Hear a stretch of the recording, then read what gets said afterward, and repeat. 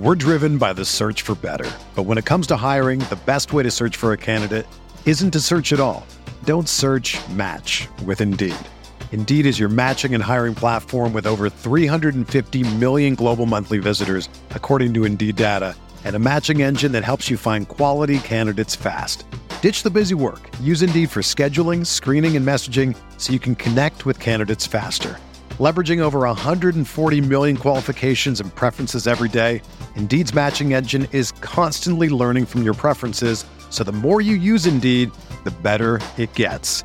Join more than 3.5 million businesses worldwide that use Indeed to hire great talent fast. And listeners of this show will get a $75 sponsored job credit to get your jobs more visibility at Indeed.com/Blue Wire. Just go to Indeed.com/Blue Wire right now and support our show by saying that you heard about Indeed on this podcast. That's Indeed.com/Blue Wire. Terms and conditions apply. Need to hire? You need Indeed.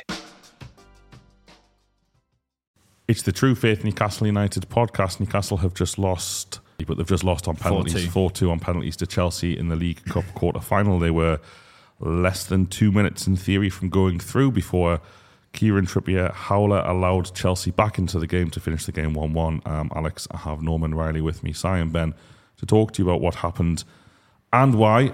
And Norman, there's no easy way to do this discussion immediately after the game, and we're all absolutely gutted and angry a little bit. Thoughts on Newcastle's elimination, mate? Was it simply just Kieran Trippier has had another un-Trippier-like moment and there's nothing else to discuss, or is there a little bit more to it than that for you, mate? Oh, God, what a question. In the immediate aftermath of the match, I mean, first and foremost, this is absolutely devastating, the way that we lost this game, because I was convinced most of the way through the match, despite the fact that Chelsea obviously dominated possession, I was convinced we're going through. I don't think they really created much in the way of clear-cut chances. The way that Sky presented the highlights at half-time, calling it Chelsea's chances, well, it was a couple of ricochets that led to a couple of half chances and then a long-range shot. I think despite the fact that they controlled the ball, we, to me, looked more or less like we're quite comfortable. The way they played was very Pochettino-esque this season, the way that Chelsea played this season, dominating the ball but not actually doing much with it. And I was convinced we're going through, and the way the goal came about was just, it was one error by a very good player who has unfortunately committed quite a few errors in the last couple of weeks. We saw it obviously against Everton. This isn't me denigrating Trippier, by the way. He's an incredible player. It was just bad luck, bad moment of concentration.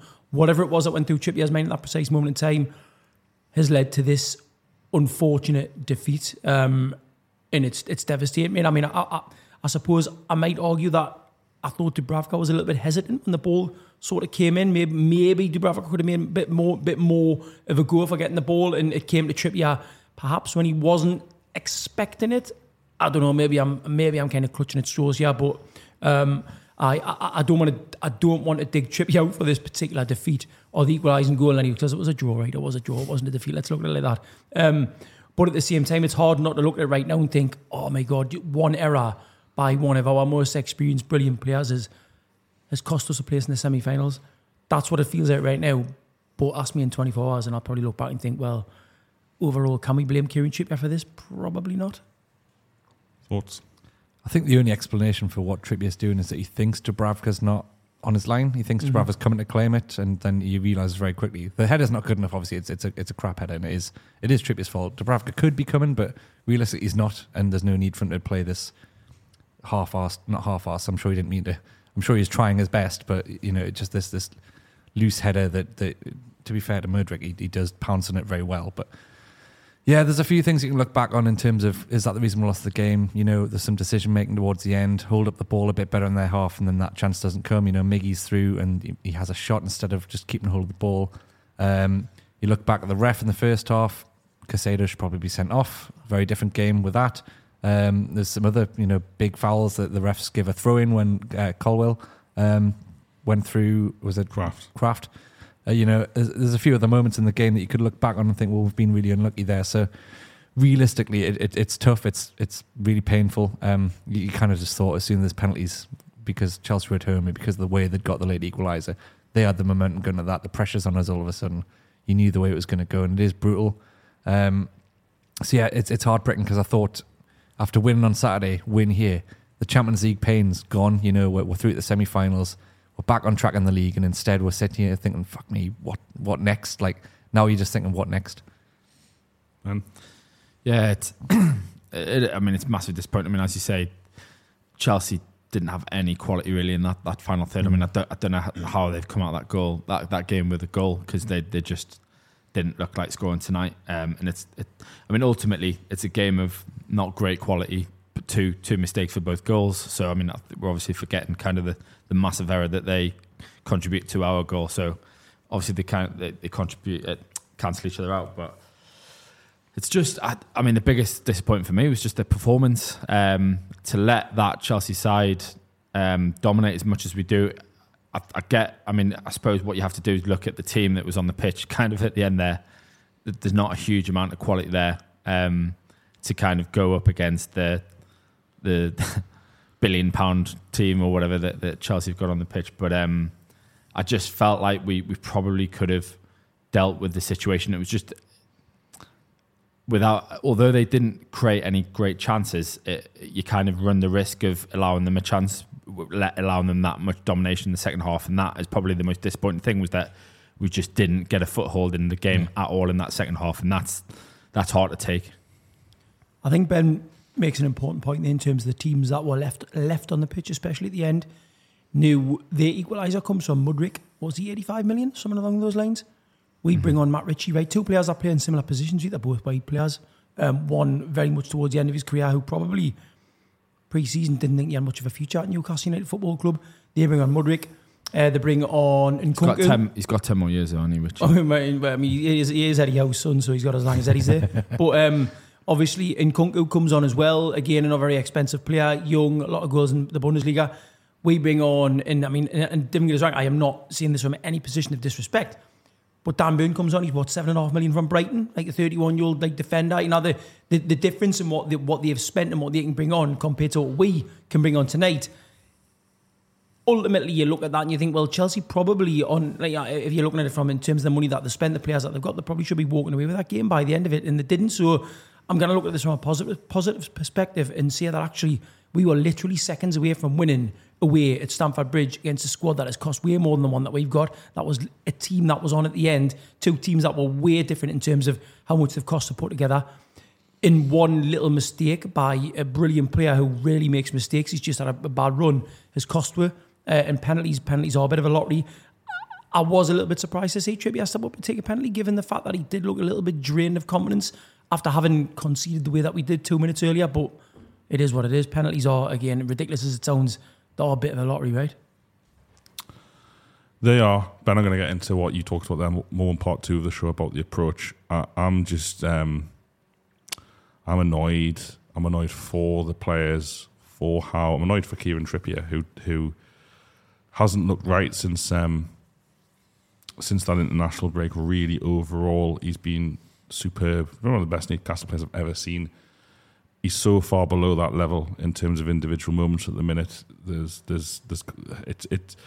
I don't know. We don't know. That's why we do a podcast rather than pick the team or involved in football in any professional way. But it's such a poor mistake. Let's not get about it. I assume he's heading the ball back for Martin Dubravka. Even if Martin Dubravka is running towards him at that moment, the ball probably isn't getting to him. No, yeah. It's a real shame for everyone. And in terms of the journey for Newcastle United, I just don't think you can kind of toss off domestic cup semi-finals as easily as we have tonight, because of all the hard work that's gone in until that point. To let Chelsea back in with such a basic error is very tough to take. And there's also a lot of questions about game management. I think one of you said before, Miguel Moron has the ball and goes for an impossible shot. Literally the attack before this happens, it's not Miguel Moron's fault that Trippier does what he does. But I also think back to Anfield when Elliot Anderson crosses the ball in the 96th minute rather than taking it in the corner. It's not Elliot Anderson's fault that what happens at Anfield. Bruno Guimaraes against Liverpool early this season in the 93rd minute of a game that Newcastle were staring down the barrel of a very disappointing 1-1 draw against 10 men, decides to play an outside of the foot pass. There are little things that Newcastle keep doing in these moments in these games, and there's one of the most pleasing things about tonight, apart from a League Cup semi-final, would have been even under Howe, we haven't been able to write any history about going away to big grounds and winning. And despite Chelsea's mediocrity this season, they were mediocre tonight. It's a ground that Newcastle just don't win at, and Newcastle should have won in Paris. They should have at Anfield, or got a draw at Anfield last season. Old Trafford, mate, I'll throw that back at you. What do you mean? Old Trafford 3-0 we won. That's a big ground to get any win. I just think, I agree with you, but I just think the mitigation of Man United being as dog shit as they are, and Chelsea are poor, and Man United are maybe better than Chelsea, which is weird because they're both of them in the league. But my frustration is that we keep throwing away these moments, and they're not easy to get in football. Like Newcastle have played one domestic semi-final in 20 years, which was last season, and it should have been. We should be sat here right now, and the players should be sat in the dressing room right now, looking forward to a second. And the manner in which it's been lost is just very difficult to take. And the resource difference is huge, like you say, no one to Chelsea. And let's face it, the Chelsea can not just bring on good footballers; they can bring on footballers. Newcastle can bring on a player like Matt Ritchie is their only attacking player on the bench, but Newcastle put themselves in a position to be able to do the extraordinary, and they keep tossing it off, and that's the frustrating thing. I'm not trying to get at Kieran Trippier as an individual. I love him. I think he's great, but I also don't want to just gloss over the fact that this is a we have shot ourselves in the foot. We can't blame Chelsea's bench. We can't blame the resource difference. We can't really blame injuries about not winning that game tonight, as remarkable as it would have been. And it's just a massive, massive shame. And in football, footballers' careers are short. This would have been a domestic semi-final against Liverpool, West Ham, Middlesbrough, or Fulham. Opportunity there to do something special and win a trophy, and we've managed to throw it away, and that's the most frustrating thing. Norman mentioned the Old Trafford. We've beat Man City and then gone to Old Trafford and won for this. That's the other thing of this would have been a brilliant, brilliant cup story, and instead, two great results mean nothing now, mean absolutely nothing. So it's like that Man City win was great. The Man United win was brilliant, but they've been absolutely pointless. You said it before, the work that's gone into those results, to then just blow it in the last minute of this one feels tough, and yet I still would put it down to just a moment of madness, a moment of really bad luck, and we've not been getting much luck recently. I disagree with what you've said there, mate, because I think those wins against Man City at home and Man U were massive regardless of what's happened tonight. That's the big psychological wins, and you could argue actually, well, we got to Wembley last season, lost in the final 2-0, but might as well not bother winning any of the games prior to getting to that final. It's that rationale just doesn't appeal to me at all. I understand the pain that you're in at the minute, but I still think beating Man City, beating Man United, taking Chelsea to penalties, by the way, like a team that has won historically over the last 2.5 decades a lot of trophies, right? Regardless of how bad they might be at the minute, we've still gone there and we've still nearly won. We were so close to getting to a semi-final tonight after having beaten Man City, Man United and Chelsea. Tell me a time in Newcastle United's recent history, or history indeed, where that has actually happened. 5 years ago, 10 years ago, 15 years ago, we would have blown out to one of these teams, to Man City in the third round. Man City 15 years ago, admittedly maybe not. Man United most certainly. So this is devastating. But in context, I'm going to say it again, that we tonight have taken a team that is way more expensive, have had way more years of kind of experience in these competitions than we have, and we've nearly won. And Alex, what you said there about us having these big moments, and regardless of how they can bring on tonight, and regardless of what we've got, we still should have maybe managed the game a bit better. I would actually not manage the game. Well, maybe manage the game better, but we'll talk a second off. I'm just articulating the frustration that it's not Chelsea that did it to us; it's us that did it to us. Fair enough. But at the same time, if we take it back to the Miguel Almiron moment, right? Miguel Almiron did that because he isn't the type of player who, in that precise moment in that game, turns around and starts thinking, I know what I need to do, and I need to kill time. He just he does what he does, and unfortunately, I just don't think right now we've got enough of the personnel to win trophies that we need, and I find it. I agree with what you're saying to a certain extent, but at the same time, I just think give it a couple of seasons, and these little mistakes we're making right now, they probably won't be the case again. We'll get into it more in part 2 of the show coming up after this. We're driven by the search for better, but when it comes to hiring, the best way to search for a candidate isn't to search at all. Don't search, match with Indeed. Indeed is your matching and hiring platform with over 350 million global monthly visitors, according to Indeed data, and a matching engine that helps you find quality candidates fast. Ditch the busy work. Use Indeed for scheduling, screening, and messaging so you can connect with candidates faster. Leveraging over 140 million qualifications and preferences every day, Indeed's matching engine is constantly learning from your preferences, so the more you use Indeed, the better it gets.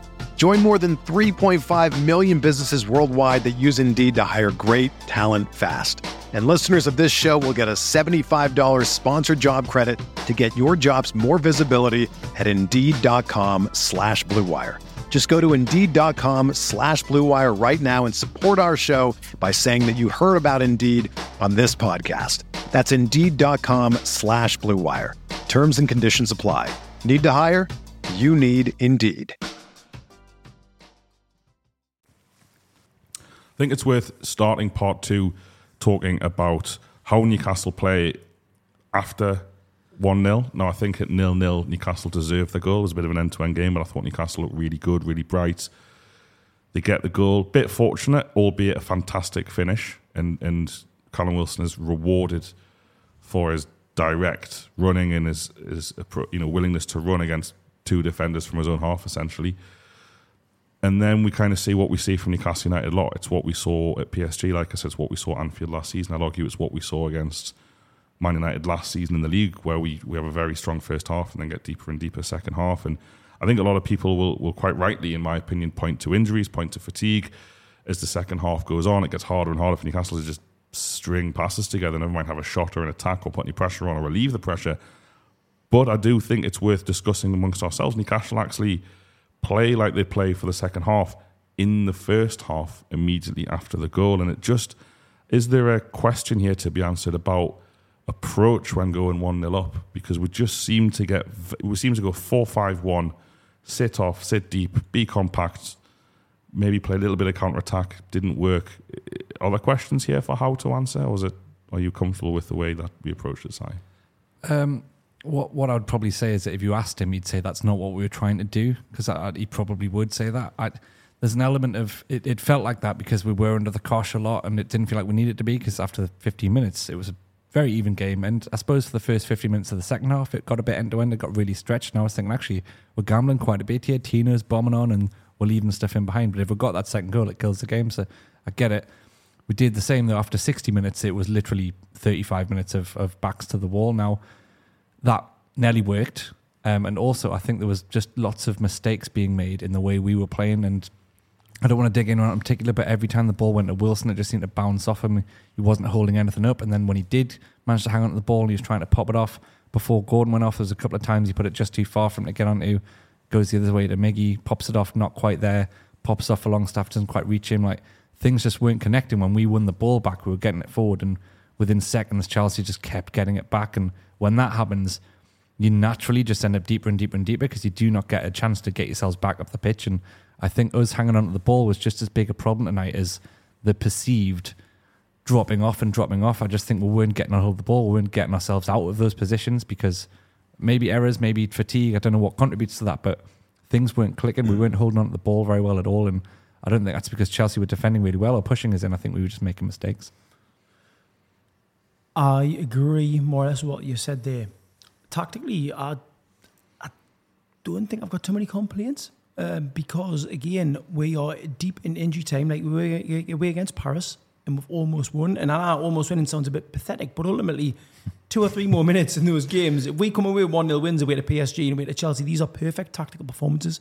We're not having this conversation. We're beating PSG and Chelsea with 1-0, and we nearly did both times. I think it ties into personnel. I think the tactics were all right. It's the personnel, as Si says there, the Balogun's up top. Well, I'm going to centre forward who can hold on the ball and kill seconds.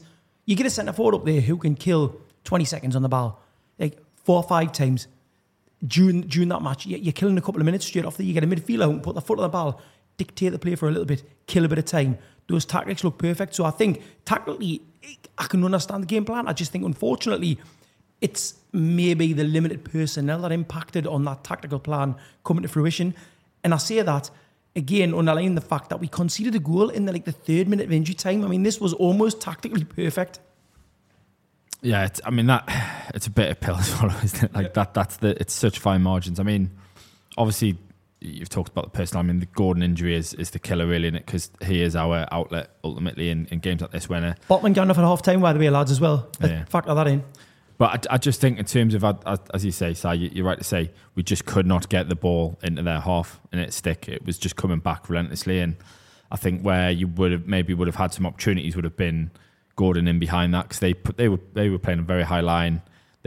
Because they knew they could handle what was in front of them. And ultimately, Matt Ritchie and Miggy Almiron and Callum Wilson are not going to run in behind them and kind of scare them. So I guess it's hard to criticise how for the approach in the second half, because it's all we had, and I don't really know what else that those players could do. I suppose the biggest disappointment is Wilson, as you say. There was a few times where the ball's played into him and he needs to take a better touch and at least win a foul or something. Just get us a bit of respite from the pressure, because it was. I mean, there was a lot of play coming our way. Having said that, again, kind of to your point, Norman, I probably just didn't see Chelsea scoring today. They were so poor. They're not a great team, as you said, rightly so. And that's the frustrating thing again. We've had 2 back-to-back draws against Chelsea at Stamford Bridge, where we've come up against nothing really. Terrible, poor teams. And yet we can't get over this hump of getting the win. So yeah, it's difficult to be too critical of it. I just think it is a sign, kind of, and again it's hard, because I thought Miley had a great. We were talking quite a lot. I thought Miley had a great game, but when you look in that dying moments of that game, you've got a midfield of Miley, Bruno, and Longstaff. They couldn't get the foot on the ball. We couldn't play simple passes up the line, just keep the ball. There was just such a disconnect there, and it's happened in quite a few of the games this season where we've struggled, where we just can't seem to get the midfield close enough to the attack to link up play and kind of just get up the pitch, really, and that in itself just brings a lot of pressure. So yeah, it's frustrating. I think it's hard to be too critical on the way we played, because we just simply don't have the players with the ability to play how we could have, because of who's available. I think the Gordon one was such a turning point, because I thought he looked dangerous. As you say, there was a couple of times in that first half where Wilson, if he just gets the ball a little bit in front of Gordon, he's through, and they weren't catching him. So yeah, I think it's a tough one. It's just, I don't know what the answer is. I think you made the point last week, Dodgy, about our away form, and kind of we don't win ugly games, kind of 1-0, seeing it out. And this is another example of a game that we've tried to do that and we've not been able to get over the line. And yes, it's a mistake, but ultimately it's you're more likely to make those mistakes when you're inviting the pressure that we did for as long as we did in that second half. So yeah, it's I think it's a result that probably ponders more questions and kind of things that we need to kind of work out, because ultimately we're in the situation we're in with the players that are available. We've got to find a way of seeing this game out, and it's another one that we've let slip. It's just kind of Paris away vibes, really. Like, that's the thing. Feeling like this so soon after that, although different circumstances, there's still an immense feeling of what could and should have been.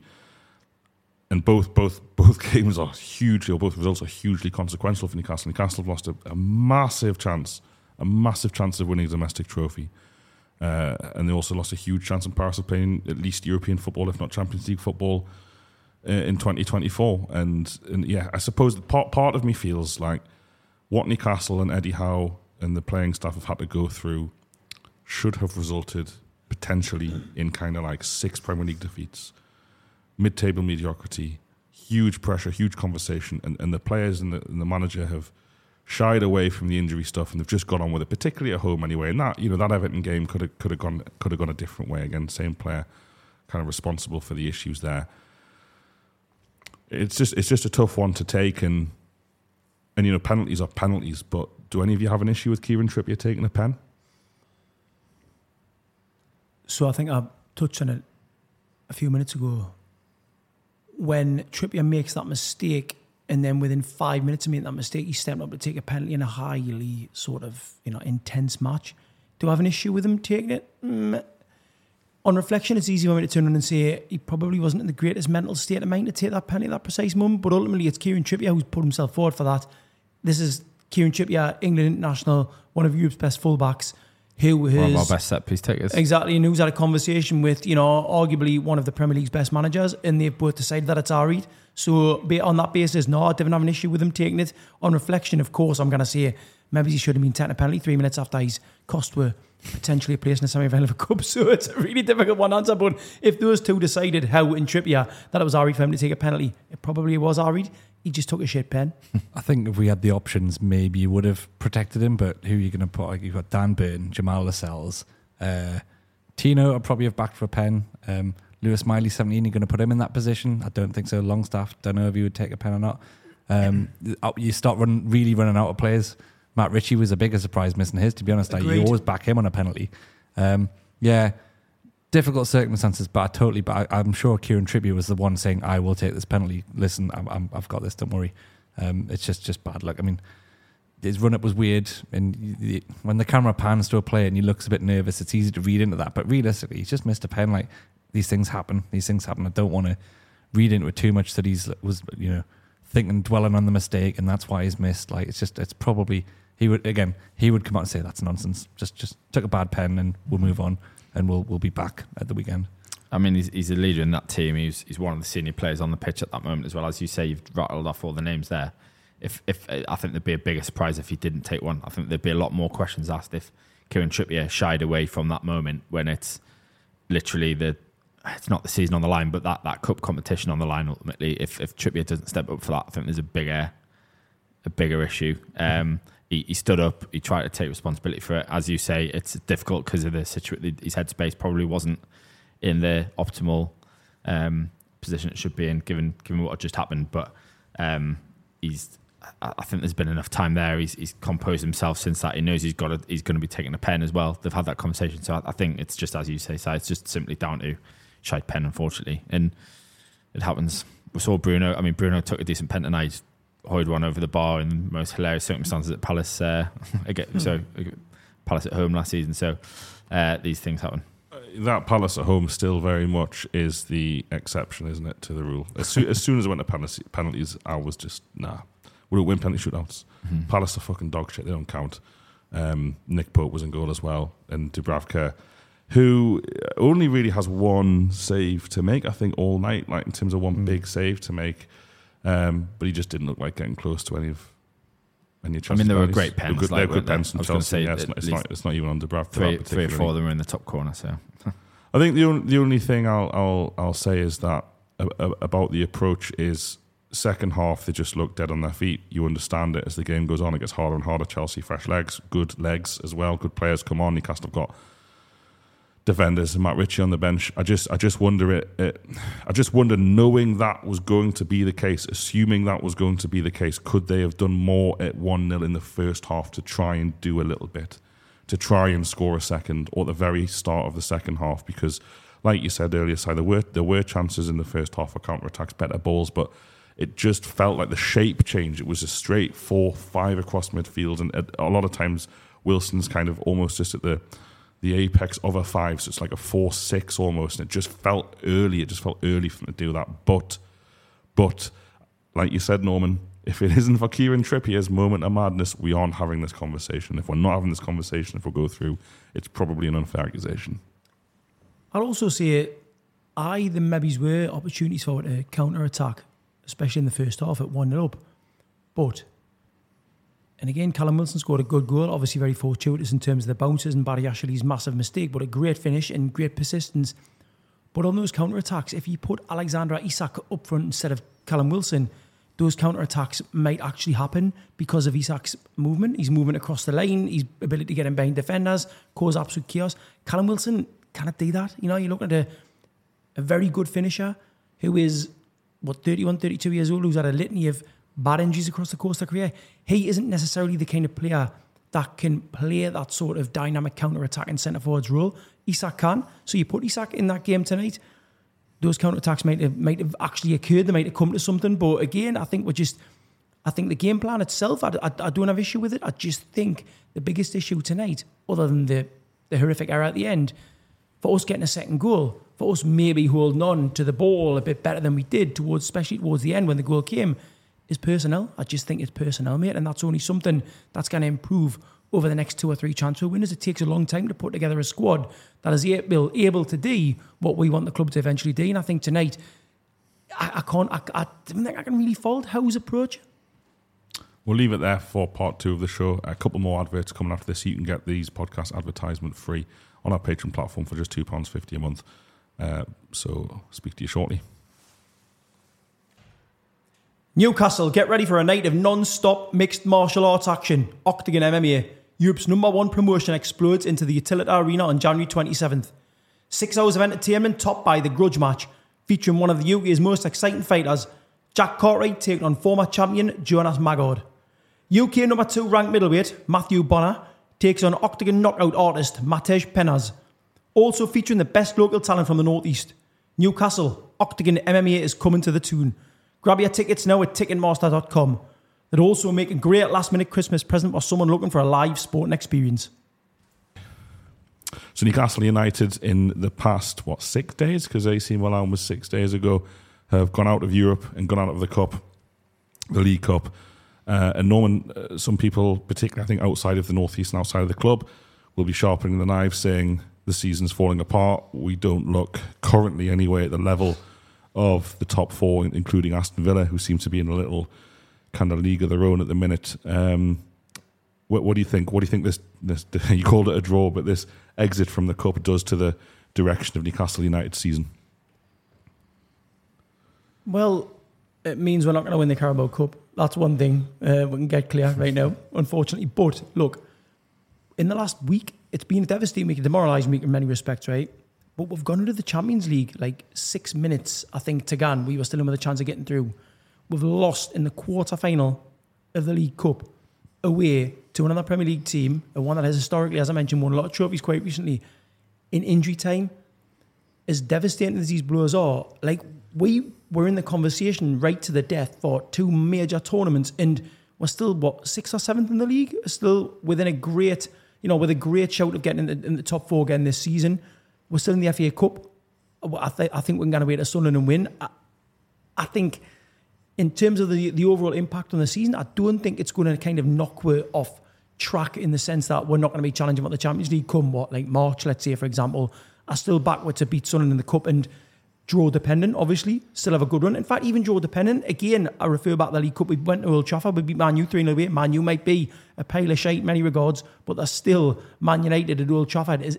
That's still a big game to go there and win. We nearly beat Chelsea away. We beat Man City. We can beat anyone on our day.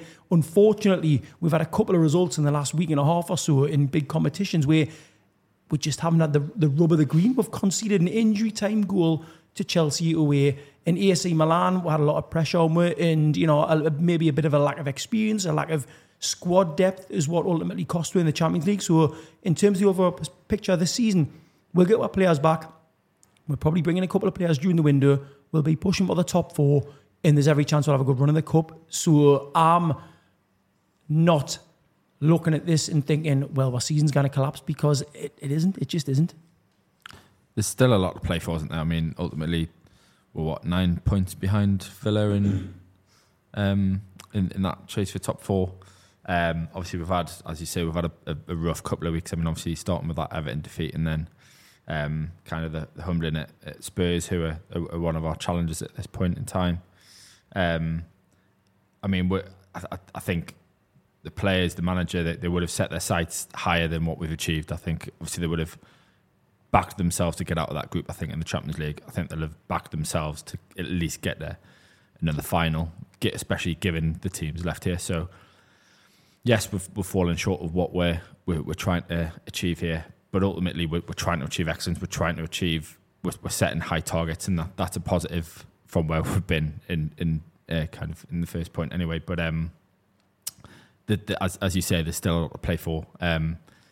I think what we've seen in this, and as you rightly point out, we've beaten some of the contenders for these competitions already. And when we're going to the FA Cup, obviously got a massive game to get through against Sunderland. But again, we shouldn't go into that competition kind of fearful of anyone because of what we've done in this. So obviously it's massively disappointing, but I think you're right.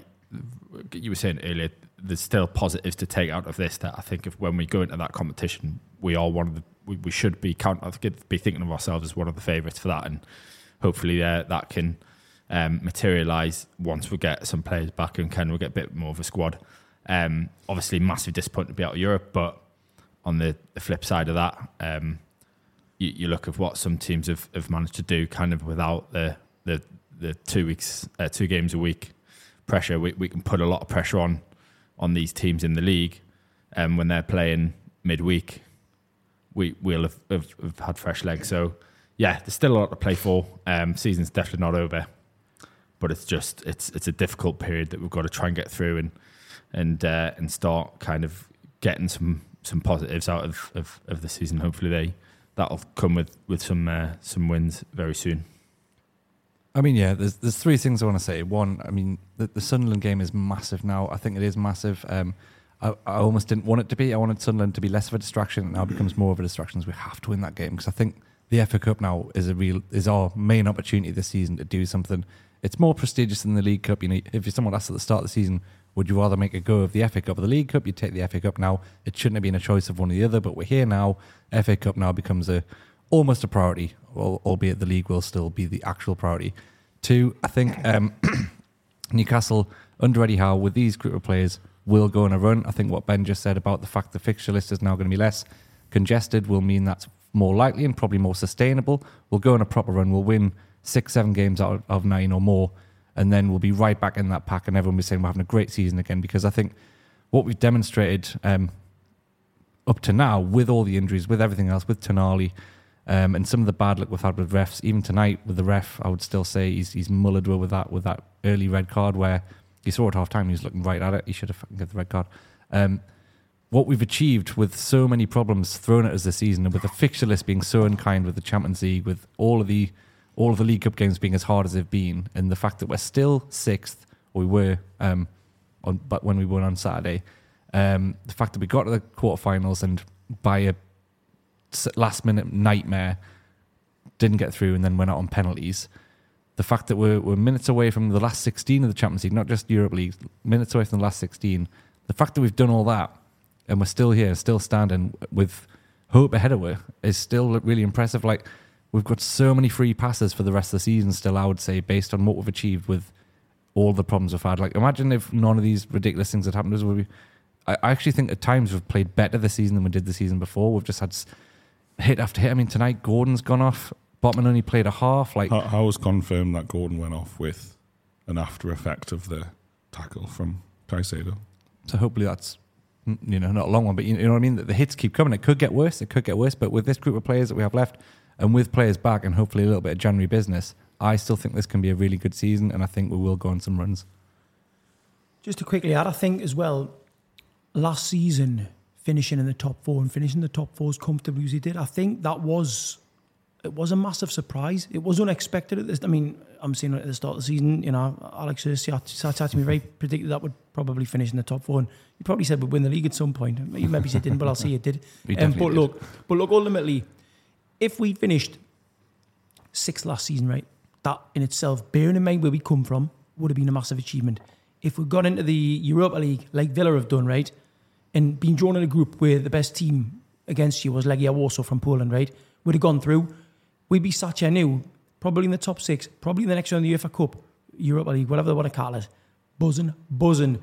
We had such a good season last season that we're looking at what we've done this season and going, it feels like we've stalled. It feels like we've regressed. We haven't, man. We've just almost gone through the last 16 in the Champions League, have you said? We've just almost gone through the semi-finals of the League Cup, and we're still in with a shout to finish in the top 4. We haven't gone backwards. We've had a lot of bad luck with injuries this season. We are still doing, in my opinion, doing it incredibly well. And I think what we're doing is we're comparing, as I say, this season where we are right now to what was achieved last season, when what we achieved last season was actually way beyond our expectations in any way. So I am devastated by this defeat. I am devastated by the knockout in the Champions League. But at the same time, come the end of the season, when we finish in the top 4 again, which we will, if we get a good run in the Cup, I'll look back and go, fucking hell, what the hell of a season that was again. I think the one thing I would say as well, the final point I just want to make is, as you say, the adversity we've got, I mean, we still look competitive, given, and I said the point earlier about look at the team that we finished on the pitch there, but we're still competitive despite that, with a 17-year-old midfielder, players playing out of position. I thought he was really good tonight, by the way. We haven't talked about Miley's performance. Yeah. We're doing incredibly well given all the adversity, so it does give me confidence that when we get bodies back, we've already seen it this season. We've smashed some teams. I mean, Villa battered them at home.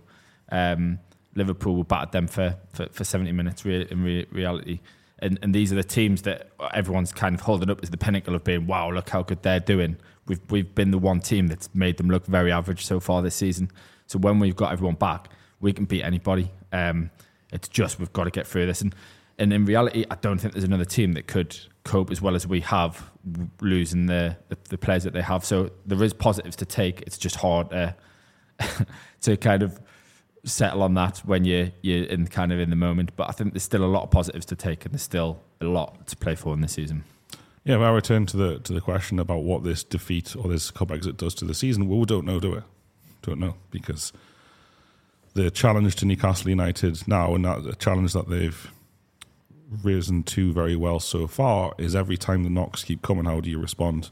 They need to go and get 4 to 6 points from Luton and Forest as a minimum, really. I think a defeat in either of those games is really damaging. But they need to go and do that. They need to go and get some players back to be able to get something at Liverpool.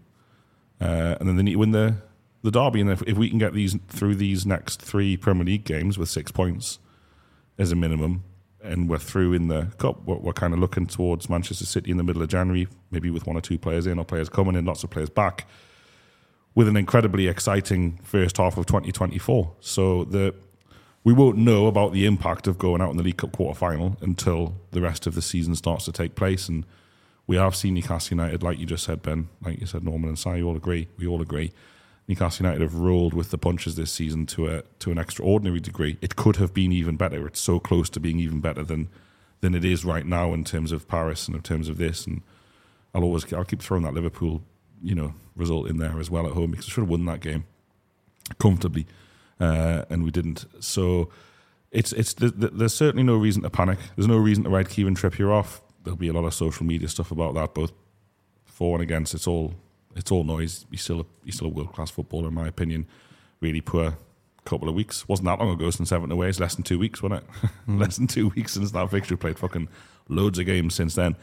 And it's all about these next 2 now. Newcastle United they're gonna go into fixtures against teams that are far worse than they are, that don't have the resources that Newcastle do. So they have to turn this injustice and these feelings into points, really, and get us into Liverpool away, which is a hard game on New Year's Day.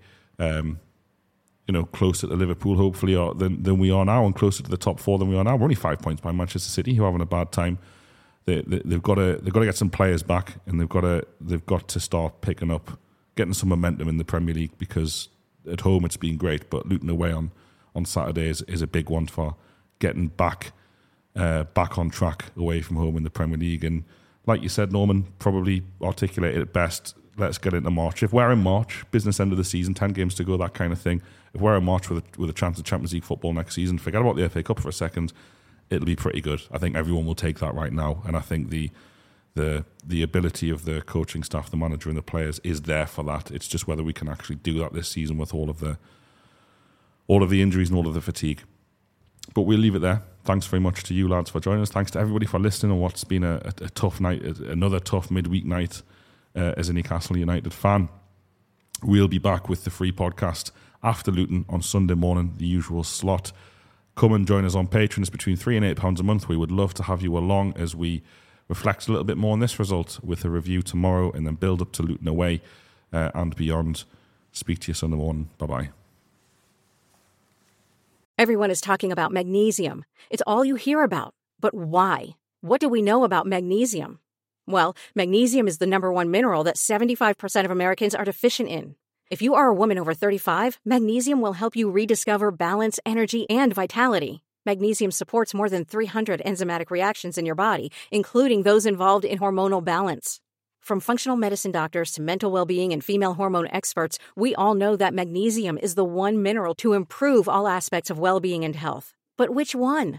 Magnesium Breakthrough from Bioptimizers, the trusted choice recommended by leading experts with 7 best-absorbed forms of magnesium to ensure your body receives the support it needs for overall well-being. Go to bioptimizers.com/balance today and use code BALANCE10 for 10% off. Support your journey to wellness at bioptimizers.com/balance. Magnesium Breakthrough from Bioptimizers, your foundation to optimal health and vitality.